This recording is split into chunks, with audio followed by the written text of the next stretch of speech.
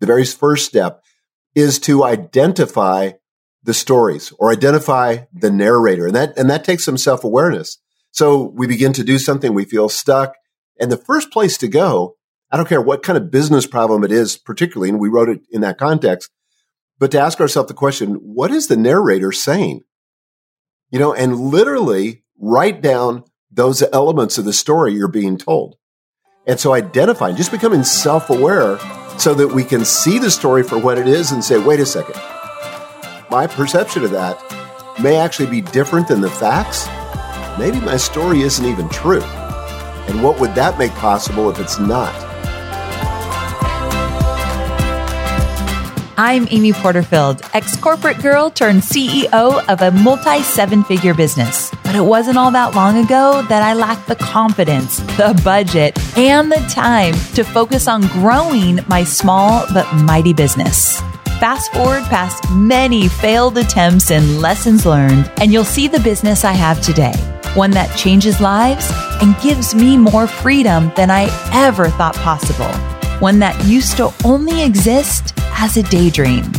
I created the Online Marketing Made Easy podcast to give you simple, actionable, step-by-step strategies to help you do the same. If you're an ambitious entrepreneur or one in the making who's looking to create a business that makes an impact and a life you love, you're in the right place, friend. Let's get started. Welcome to another episode of the Online Marketing Made Easy podcast. Today, I've brought back a crowd favorite, my mentor, Michael Hyatt. Michael and his daughter, Megan Hyatt Miller, have been diving into performance psychology and neuroscience and the cognitive science around our thoughts and how they relate to the results we experience. And I have been finding this research absolutely fascinating. So I invited Michael on to share his findings, both in his research and in the case studies that he's used with his clients, including me. So he's going to share a little bit about what that research says and why we should pay attention to it and what happens when you apply the research to your own life. And he'll share his personal experiences. And I'll share an experience that I had with Michael because he is my coach. And so he coaches me through many of the obstacles that come my way. And then also, what I love most about Michael is he can take complex ideas and break them down into bite-sized pieces. So he'll also share how he simplified his findings into a 3-step process. You know how I love a 3-step process. He's going to break it down, and then I'm going to show you how I use those 3 steps. I didn't even know I was using them, but he coached me through them to actually get to a huge goal I had set for myself. So I think you're going to love this episode. Michael is not only a best-selling author, but also one of the most successful entrepreneurs I know. And Hobie and I are very lucky to call Michael and Gail, his lovely wife, our dear friends. They feel more like family. And I'm so excited that you get to experience Michael today as well. So let's do this.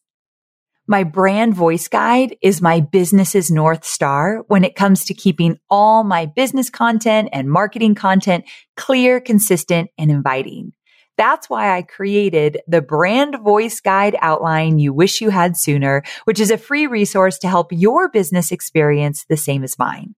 So all you have to do is plug in your business details into the given outline that I've created that has all the essential components of a brand voice guide. So you don't even have to pay to get it created like I did. You can plug in your information and you'll be well on your way to having a cohesive voice across all brand assets. And I've even shared my own brand voice guide with you so you can use it as a reference as you craft your own. It's like having a mentor right by your side. So go to amyporterfield.com/voice guide to grab your copy of the Brand Voice Guide Outline You Wish You Had Sooner. And I can promise you, you're going to elevate your brand instantly. That's amyporterfield.com/voice guide. Well, hey there, Michael. Welcome back to the show. Hey, Amy. Good to see you. Oh my goodness. I'm so glad we're doing this. I've been looking forward to it. Before we even get started, how are you? What's been going on? Give me a quick update. Well, the big news. The big news was that I had a heart attack in September, and I ended up in the hospital, of course, and they ended up doing a quadruple bypass, which was completely out of the blue because I'm very serious about my health. Very. I've had a trainer for years. I've had a nutritionist for years, but this kind of hit me out of the blue. But, as most things in life, they can serve you if you think about them in the right way. And so somebody said to me, and you'll appreciate this, somebody said to me the other day, they said, well, I guess it wasn't your best year ever. And for those that don't know, I have a course called Your Best Year Ever. But I said, well, actually, it has been my best year ever. And that played right into it. So that's what's been happening. Okay. So hopefully, tell us a little bit about why something like that would equate to your best year ever. Well, I think it's like most adversity in life. A lot of it is about how you think about it. So there's always a set of circumstances that happen. There are facts, and then there's the interpretation that we layer upon the facts. And so in my new book, Mind Your Mindset, we really kind of unpack the science that shows success starts with our thinking. But just to give you an example, and I was telling you before we came on today that right now I'm still in cardiac rehab, which means that I'm working out with a small group of guys. And we do this twice a week. We're all monitored. We've got nurses that are helping us. And once a week, we have education class. So we talk about a variety of things, stress factors, risk factors. But a couple of weeks ago, we were talking about the emotions that you might experience after you've had open heart surgery. One of them's anger, one's anxiety, one's depression. So she was explaining all this, and I'm thinking to myself, I haven't really had any of that. And so she went around the room and asked everybody to kind of talk about how they were feeling. So one guy says, he's sitting right across the table from me, he says, I feel like my life's over. He said, I feel like this is the beginning of the end. Now, he'd had the exact same surgery I did, but I had my doctor call the hospital. It was completely his initiative. He called the hospital from California 2 days into my recovery. And he said, I want to talk to you for a minute. I said, okay. He said, first of all, I just want to check in with you. And he asked me how I was doing and everything. And then he said, I want you to know this is not your fault what you've experienced. You've taken great care of yourself. But regardless, that's all behind you. And he said, here's the cool thing. He said, you've probably added decades to your life. And in a real way, your life is just starting. Apparently, God's not done with you yet. And I loved hearing that. So I reported that at my cardiac rehab meeting. And I said, I just kind of feel like this has been a reboot. And I've been given this amazing gift. Well, those are two different perspectives, two different perceptions, two different ways of thinking based on a pretty much identical set of facts. And that's how our thinking works. Proof that you literally can choose your own thoughts. And so talk to me about why you wrote this book, because you've written many books and many of them are business related, marketing related. This is a very different book. Mind Your Mindset is very different than most of the books you've written. So why now? Why did you write this book? Well, one of the things I began to notice, Amy, in my coaching practice is that typically we were focused on results. How did that launch go? What was your profit last month? How is that person you hired most recently performing? So a lot of focus on results, which would inevitably lead in any kind of coaching practice on your actions. Like if I was not satisfied with my golf game, I might take golf lessons and the focus would be on my swing or on my putting or some other action. But what I've realized over the course of doing this now for more than a decade is that it all begins with our thinking. It's our thinking that drives the actions we take that lead to the results. And a lot of times people, they'll redouble their efforts, they'll work harder, they'll try some new strategy, but unless they change the thinking, then nothing really happens.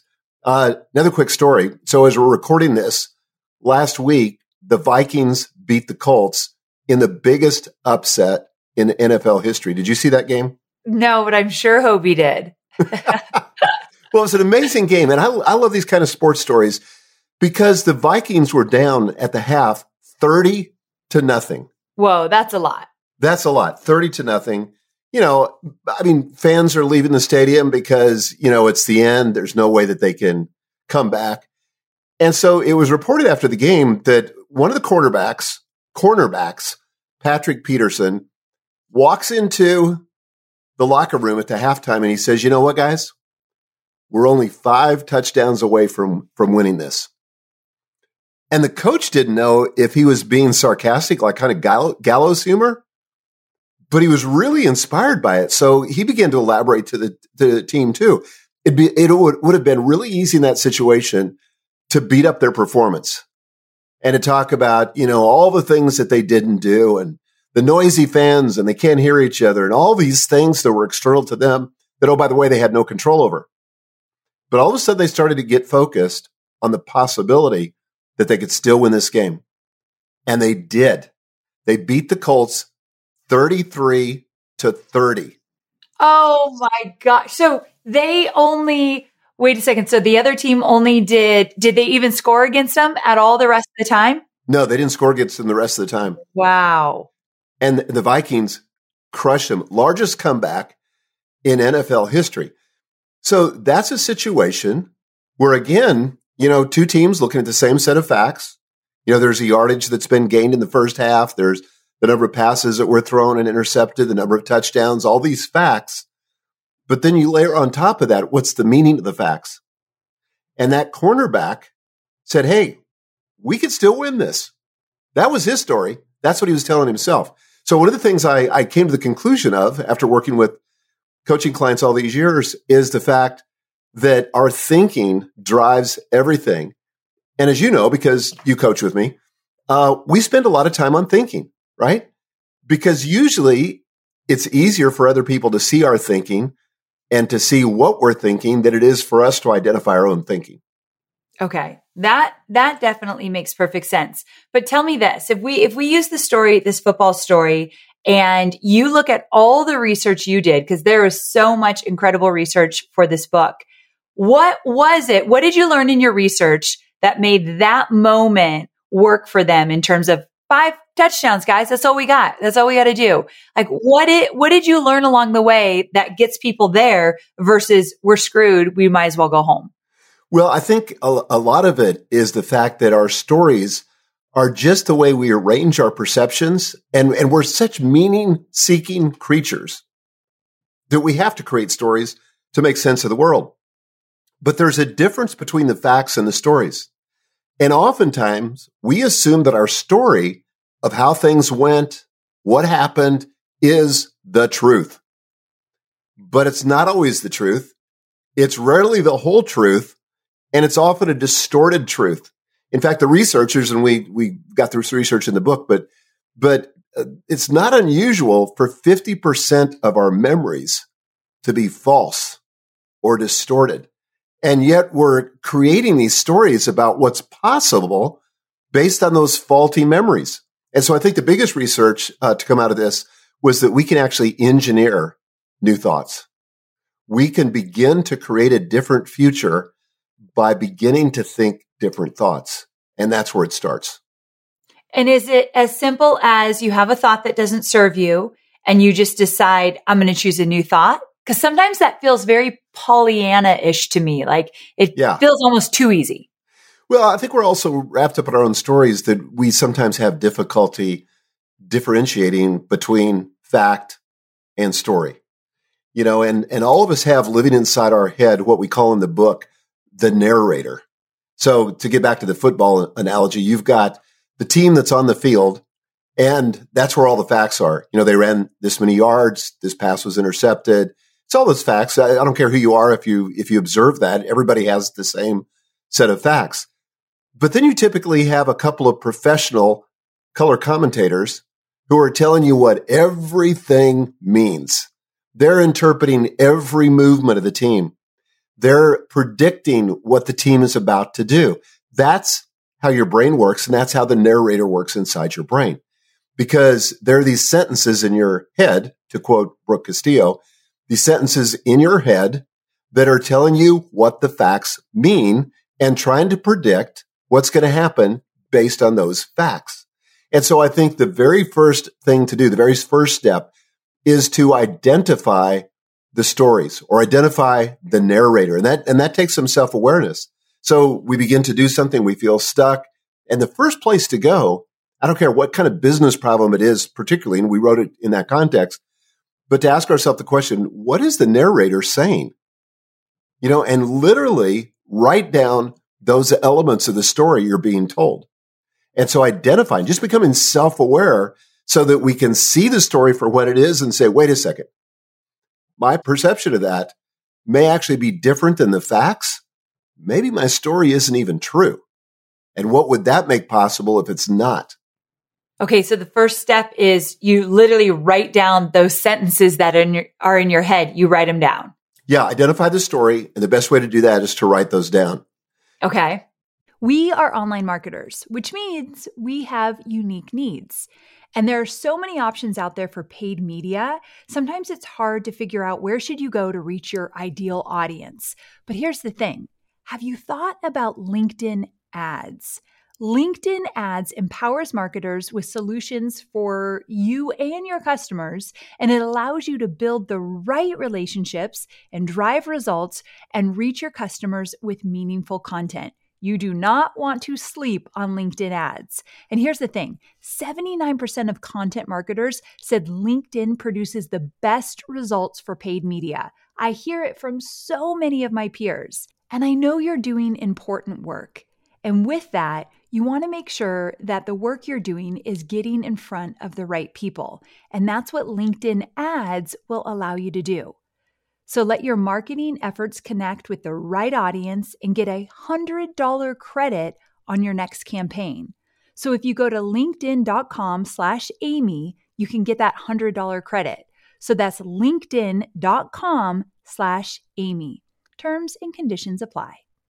I know you're focused on marketing and selling your digital products, but I know many of you also have physical products, and I want to talk about Shopify. Shopify is a user-friendly commerce platform that helps you, my dear online entrepreneur, build an online store and make more sales at any stage of your business. They're the force behind Allbirds, Rothy's, Brooklinen, and millions of other businesses at every size. Let me tell you why Shopify is an online entrepreneur's dream platform. It's because it helps turn your browsers into buyers with the internet's best converting checkout experience. In fact, it converts 36% better compared to other leading e-commerce platforms. Yeah, loving that. And I don't know about you, but as an online entrepreneur, my customers' experience, especially when it comes to checking out, is so important. Plus, not only do they support your customers, they support you as the entrepreneur. Shopify's award-winning help desk is there to support your success through every question and every step of the way. There's a reason Shopify powers 10% of all e-commerce in the US, because businesses that grow with Shopify. Sign up for a $1 per month trial period at shopify.com/madeeasy. All lowercase. So go to shopify.com/madeeasy now to grow your business, no matter what stage you're in. That's shopify.com/madeeasy. Then the second step is you have to begin to interrogate the story. And so we have a list of questions in the book that you can go through, but you begin to interrogate these stories and ask yourself, is this really true or not? So, for example, one of the stories that one of the questions you could ask yourself is simply, what are the facts of the story? Like, I happened to grow up in a family where my dad was an alcoholic. And as you can imagine, when people go through an experience like that, they come up with all kinds of stories. But in that situation, what were the facts? Because I had this story that my dad was drunk all the time, and he was a terrible father. And I was angry about it for a lot of my adult life, and I finally went into therapy and got some help there. But when I started to dissect the story, what I realized was, wait a second, he wasn't actually drunk all the time. In fact, my earliest years, until I was really in middle school, he was amazing. He was totally engaged. He would build model airplanes with me. And I had to acknowledge these were facts. He'd build model airplanes, model cars with me, took me fishing, hunting, really engaged. And then he hit a tough spot for reasons I didn't understand at the time and began to drink. Even then, he wasn't drunk all the time. He made some bad choices, for sure. And, we suffered the results of that as kids. But my story was different than the facts. And it was driving my anger, and it was driving my workaholism. And I was about to blow up my own family. This was like 20 years ago, because this narrative, and which was partly false, was driving my story. And so then at a later time, I was asked, this is literally about 10 years ago, I was asking my dad, I said, tell me what happened when you got back from the war. Okay, so he had fought the Korean War. I knew he'd been injured. I knew he was disabled. So he told me the story. He said, well, I was hit with shrapnel on the battlefield. I felt something wet on the side of my face. I passed out. And he said, I didn't wake up for 6 months. Oh, geez. This was like 1954. So maybe 53. So then he flies home. Finally, when he comes out of this coma, he comes home. And this was long before there was any consideration for people that were handicapped. And he was seen as handicapped. So he kept trying to get a job. And now he's married to my mom, still is. And they had me by this time. And he's trying to get a job. And he can't get anybody to hire him because he's handicapped. And they think he can't do the job. So he said one day he got this job. He got hired to sell mobile homes for a manufacturer. And he was so excited about it because mobile homes were kind of the newest thing. And he's just so excited to be employed. So that was on a Friday. He got hired. He bought a new tie. He bought a dress shirt. He got all gussied up. And then he went into his job. He reported for work on Monday morning. And the owner of the manufacturing company said, Bob, I'm sorry, but I'm not going to hire you. I've decided to hire my nephew. Oh. And my dad was just like broken hearted. Oh, that's crushing. But so he couldn't get anybody to hire him. So he had to go into business for himself. And so he was like the best example of an entrepreneur because he tried all kinds of things. Some things worked, some things didn't. But guess what? I never missed a meal. And, we were lower middle class, but I always had a, warm place to live, a roof over my head, food to eat, went to school, all that stuff. So he did a pretty good job in the end. But when he told me that story, it really created empathy. So now all of a sudden, instead of being angry at my dad, I was like, well, geez, what would I have done? This was before they knew how to treat trauma. There was nothing. You came home from the war, good luck. So I'm trying to understand all that now. And I'm just going I literally started crying when he was talking to me because I thought, first of all, how dare I judge him? But second of all, I don't know if I would have done as well as he did, given what he went through. But here's how it changed my story. I used to think, why did I have to grow up in this family with this dad? And I came to the conclusion that I got the dad, not that I deserve, but I got the dad I needed. I believe that. Because that has served me, that relationship, that example of my father has, frankly, it's been some negative examples, but some of it's been super positive, and it's made me who I am today in many ways. And I'm grateful. I see it as a gift. Okay. So I love that. I love the perspective of changing the story once you kind of examined it and dug deeper into it. Okay. So I can see that. So take me back. Step 1, name the step again. Yep. Identify the story. Step 2. Step 2, interrogate the story. And so again, we have a list of questions. And then the third step is to imagine a better, more empowering story. So this is where our amazing creativity as humans comes in. Yes. Because we don't just have to live with the story that we have. We can change it. I'm not talking about creating, a fictional story. I'm talking about saying, well, maybe there are some things that I haven't considered here. And that's part of the interrogation process. Is there a different way to view this? So another story I just literally thought of this morning. It's not in the book. It should have been in the book. But do you know Dan Miller? Uh-huh. Yeah. 48 Days to the I think it's to the work you love. But anyways, good friend of mine. But Dan grew up in a very conservative Mennonite home in the Midwest. And so, he gets up in front of an audience, and I've heard him do this, and he says, I grew up in this strict, legalistic, oppressive religious home where we had no technology. They wouldn't let us do all these things. Life was boring. I had all these chores. We worked from sunrise to sunset. It was a miserable existence. And then he says, or I grew up in this amazing community where people cared for one another in an unbelievable way, where we were this close, tight-knit family. We weren't distracted by technology. We played board games. I got to learn how to work. It really fueled my work ethic. And it was an amazing experience, and I'm still close to my family to today. Same set of facts, but Dan imagined a different way of looking at those facts, and he chose where he was going to focus. And I think that's the thing that a lot of people don't realize is that you can choose what facts are relevant and what facts aren't, or where your focus is going to be. And as our mutual friend Tony Robbins says, where focus, how does he say that? Where attention goes, energy flows. Yes. Yeah. Love that. Okay. I'm loving this because I didn't know these 3 steps in your book. However, I'm thinking of a story that I know you know what I'm going to talk about because it was a big one between us, you coaching me, where you took me through these 3 steps and I didn't even know it. So let me back up. I already told this on the podcast, but I know many people missed it. So not long ago, while Michael was coaching me, I did the Digital Course Academy launch. And about 4 days into the launch, Michael called and said, how's it going?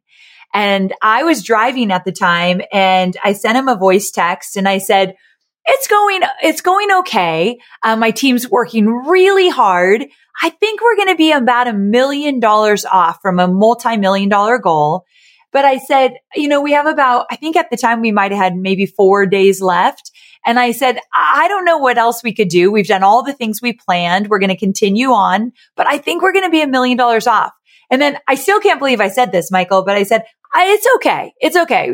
We're doing our best. We're working hard. I think we're going to beat last year's goal. So it's good. And then I get this message back. And the message is, Amy, you just stepped off the field completely. You just left. Don't do that. You have 4 days left. There's so much you can still do. And then you started naming off just random ideas. Have you tried this? Have you tried that? And I was like, oh, wait a second.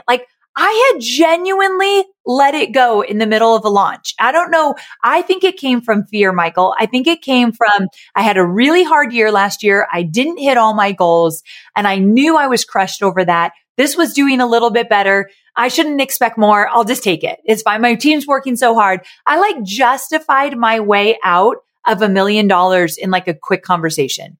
Wow.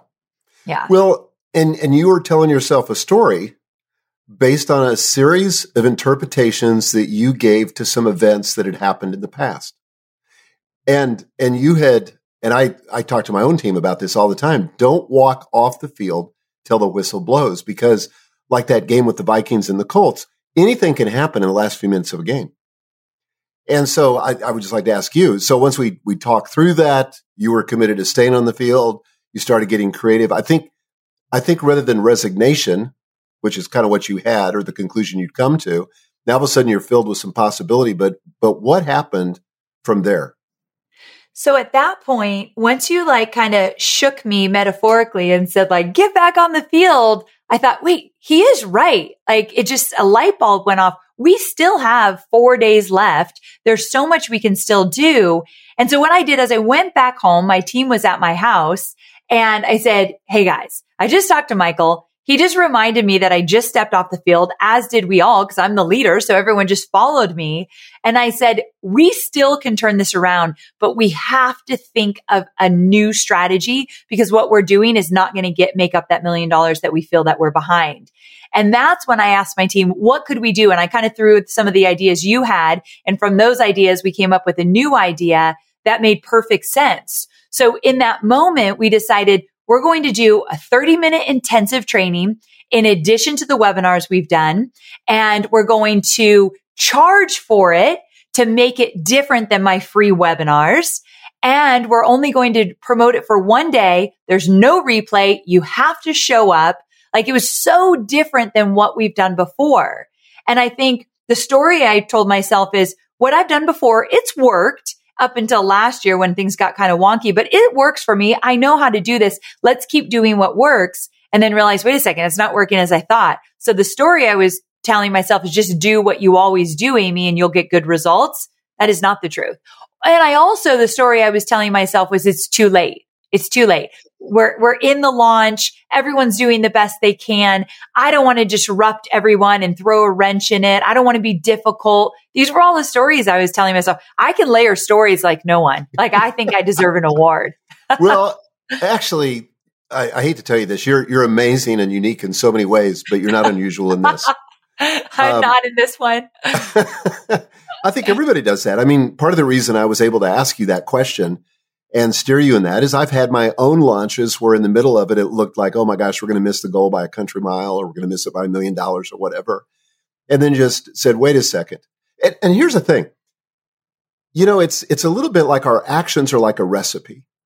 And if we keep taking the same actions, whether it's webinars or whatever's gotten us to this place, we're going to keep getting the same results, because your results, whatever it was that you did prior to the result, was the perfect recipe for delivering that result, which honestly, probably 80 to 85% of the time is fine. Yeah. You're just trying to recreate the same result. It's a satisfactory result. You can't go in and, interrogate every single story you have. But whenever you start to feel stuck, that's the point at which you can say, I need a breakthrough. And the breakthrough is not going to usually happen at the level of your actions. It's not going to come from working harder, redoubling your efforts, or even coming up with something that you haven't done before. That's all inside the realm of thinking. So the breakthrough's got to happen first in your thinking, then it will manifest itself in different actions. So in your case, you got into possibility, you walked back on the field and you went, holy smoke, 4 days left, more time than I would have thought. We can still win this. And as a result of that, you rallied the team together. You did a great job leading your team, and you had them brainstorm, and you came up with all these ideas. Everybody's re-engaged. Nobody's going to let go of the goal. And so how did you end up? So we ended up hitting our goal, and it was so much sweeter than we ever thought, because we knew that we had come to the table in a different way. We all looked at each other in amazement, but I don't know if we've ever been that proud of ourselves after a launch. And I really know it was because we rallied. We picked ourselves back up. And now we use that as, hey guys, look what we did in the final hours of DCA. What is possible for the rest of the business? We're trying to hit our year-end goal right now. At the time we're recording this, it's year-end, but we'll air it in January. But we're like this close, so close to hitting our year-end goal. And someone brought up, well, look at the magic that happened in DCA. We can do anything. So it's like now it's gone on even beyond that one situation. So it was huge for us. And I think the importance of minding your mindset is as celebrating those moments when you actually do use the tools and they do result in something that you're so proud of. You have to celebrate that and carry that on, because we're so good at looking back at what didn't work. I think sometimes we forget to look at what actually did work. Well, that's why we try to start all our coaching with rehearsing the wins since the last time we talked. Because one thing I know about business owners and executive leaders is they're good and they got to where they were because they fixed problems. But what happens is they kind of overfunction on noticing the negative or noticing the things that aren't working. And then they start getting in a rut. And of course, what you focus on, you're going to get more of. But the beautiful thing that's happened for you and for your team is now you have a new story. Now you have a better, more empowering story.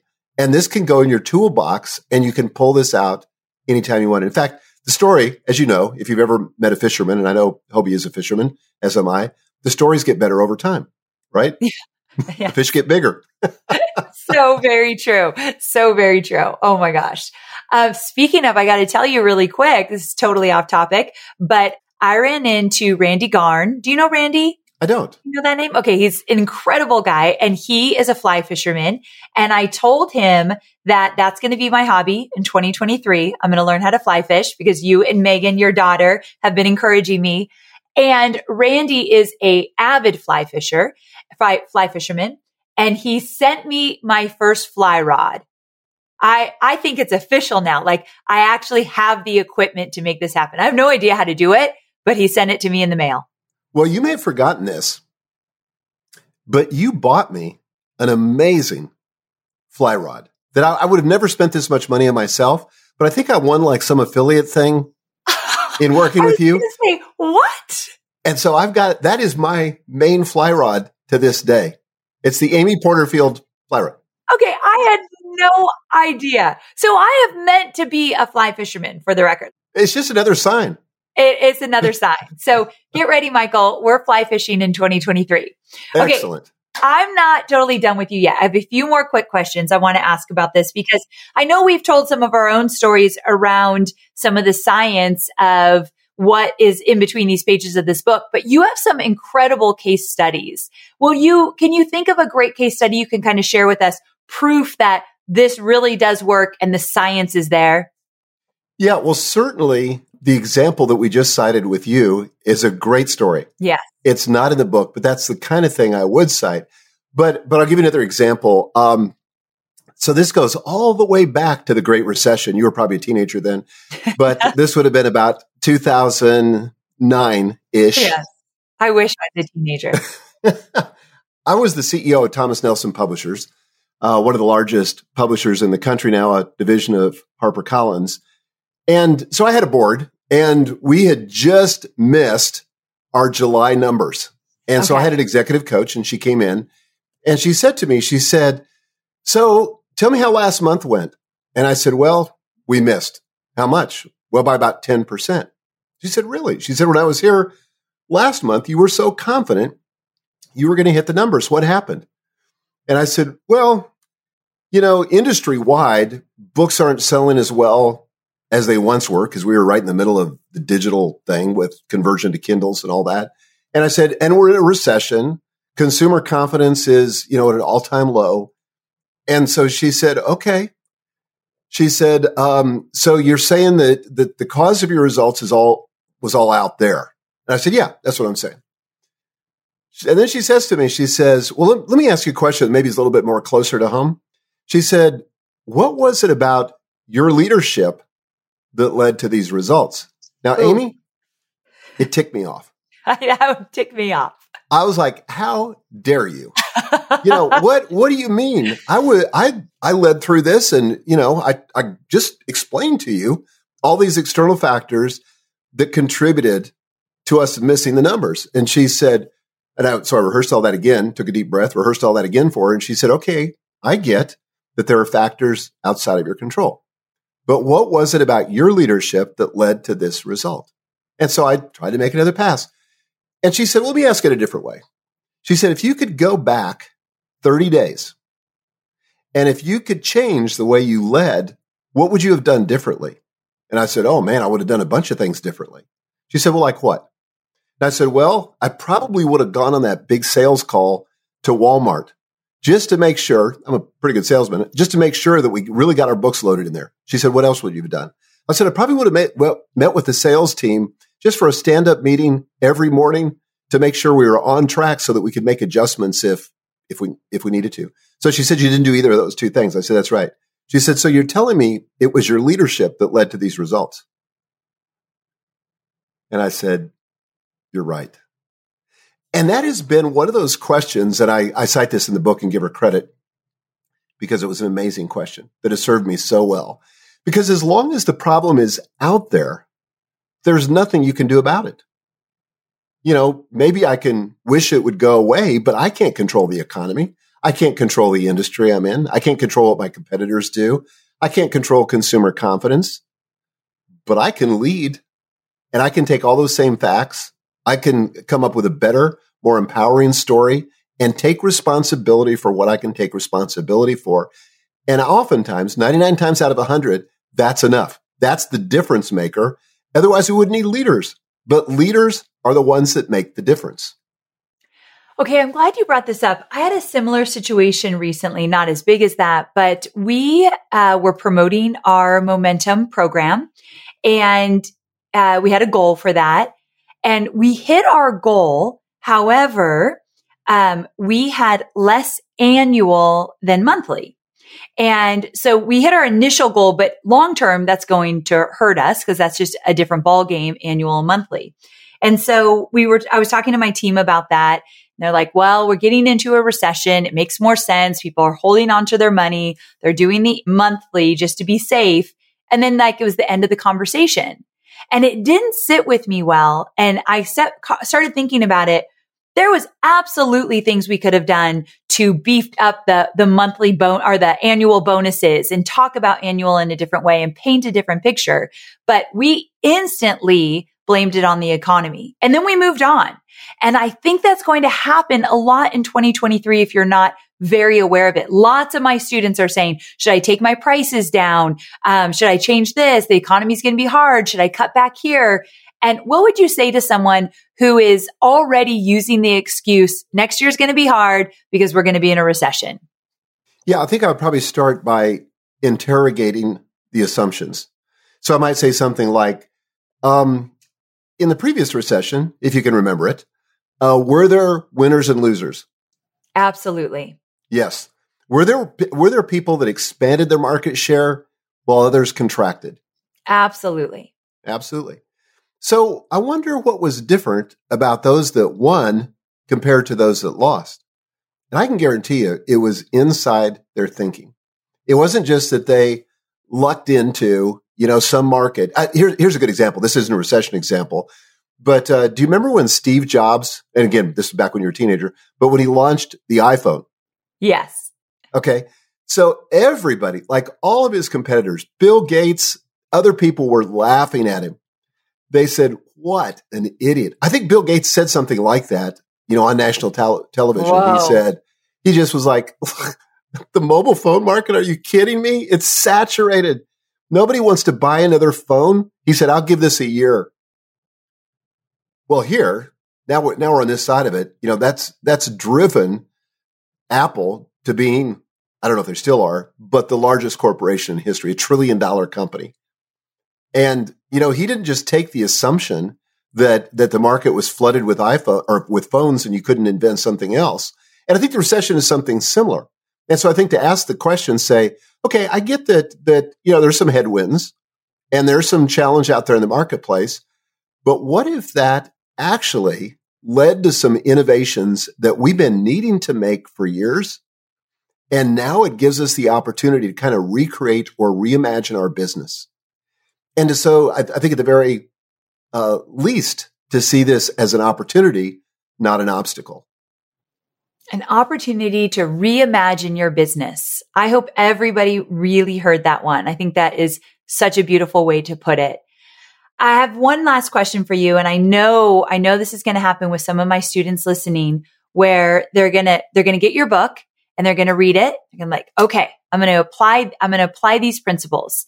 And then there's going to be a moment where they kind of forget all of it and something is happening and they get in the doom and gloom of it. Like, oh no, this is going wrong. I might as well just kind of throw in the towel. What do you say to people that kind of get off track with these lessons learned in the book to allow them to come back knowing that at any given time you can use these principles? What do you do in that moment?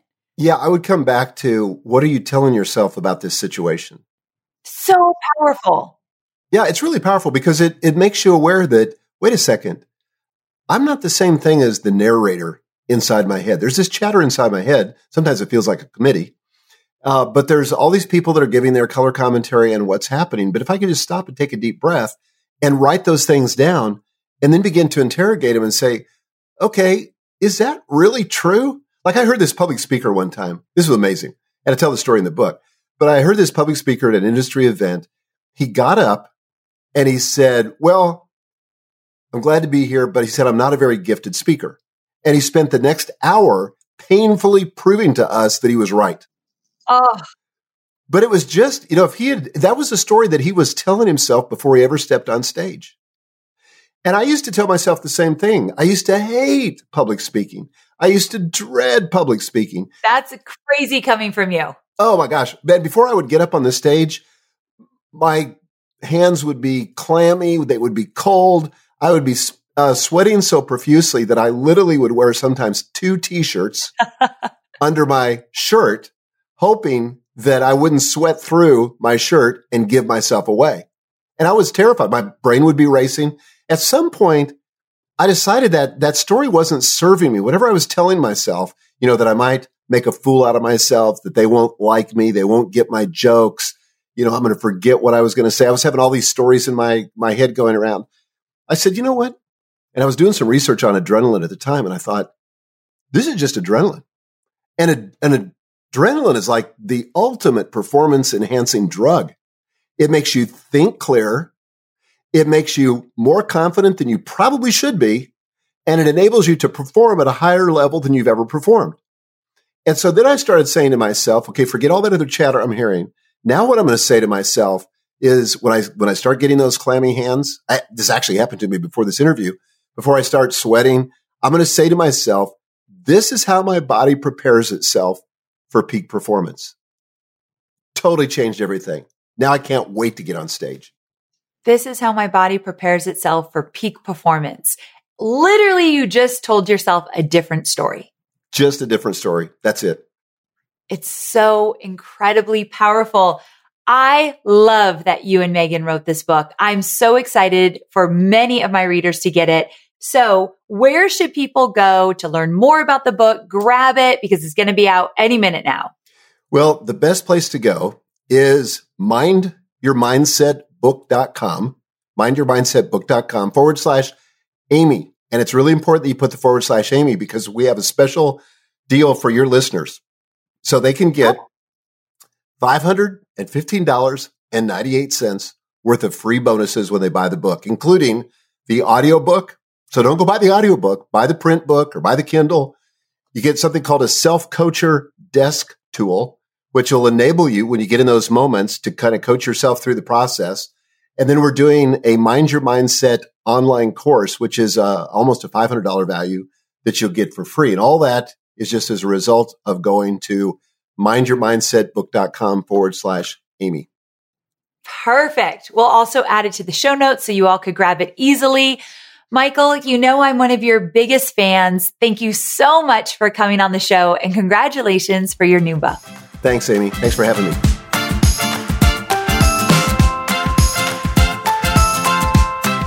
So there you have it. I don't know about you, but I've been finding myself so fascinated by these success and entrepreneur related studies lately. Maybe it brings me some ease when I find myself spiraling, like, oh my gosh, how am I going to hit this goal? Or how am I going to make this work? And then I realize, wait a second, there is a process. There is a system that I can use in order to choose a different story and keep moving forward. So again, that process, identify the problem and the story surrounding it. 2, interrogate the story. And number 3, imagine something that works better. Just imagining it is part of the power here. So I want you to write this down. I want you to write those 3 steps down. And when you're spiraling, when things aren't working, when you're freaking out, when you're worrying, go back to these 3 steps. You saw how quickly you can work through them, right? I think this is very powerful. I'm absolutely going to be using this tool throughout the entire year because if you know me, you know I am a natural worrier. And so I think these 3 steps are going to remedy that and then some. There's so much more inside of this book. Mind Your Mindset. I think it should be an anthem for our entire year. Let's all read it together. Let's make sure that we talk about it online to help other people really master their mind so they can get the results that they're looking for. All right, my sweet friends, thanks for joining me, and I'll see you for more entrepreneurial goodness. Bye for now.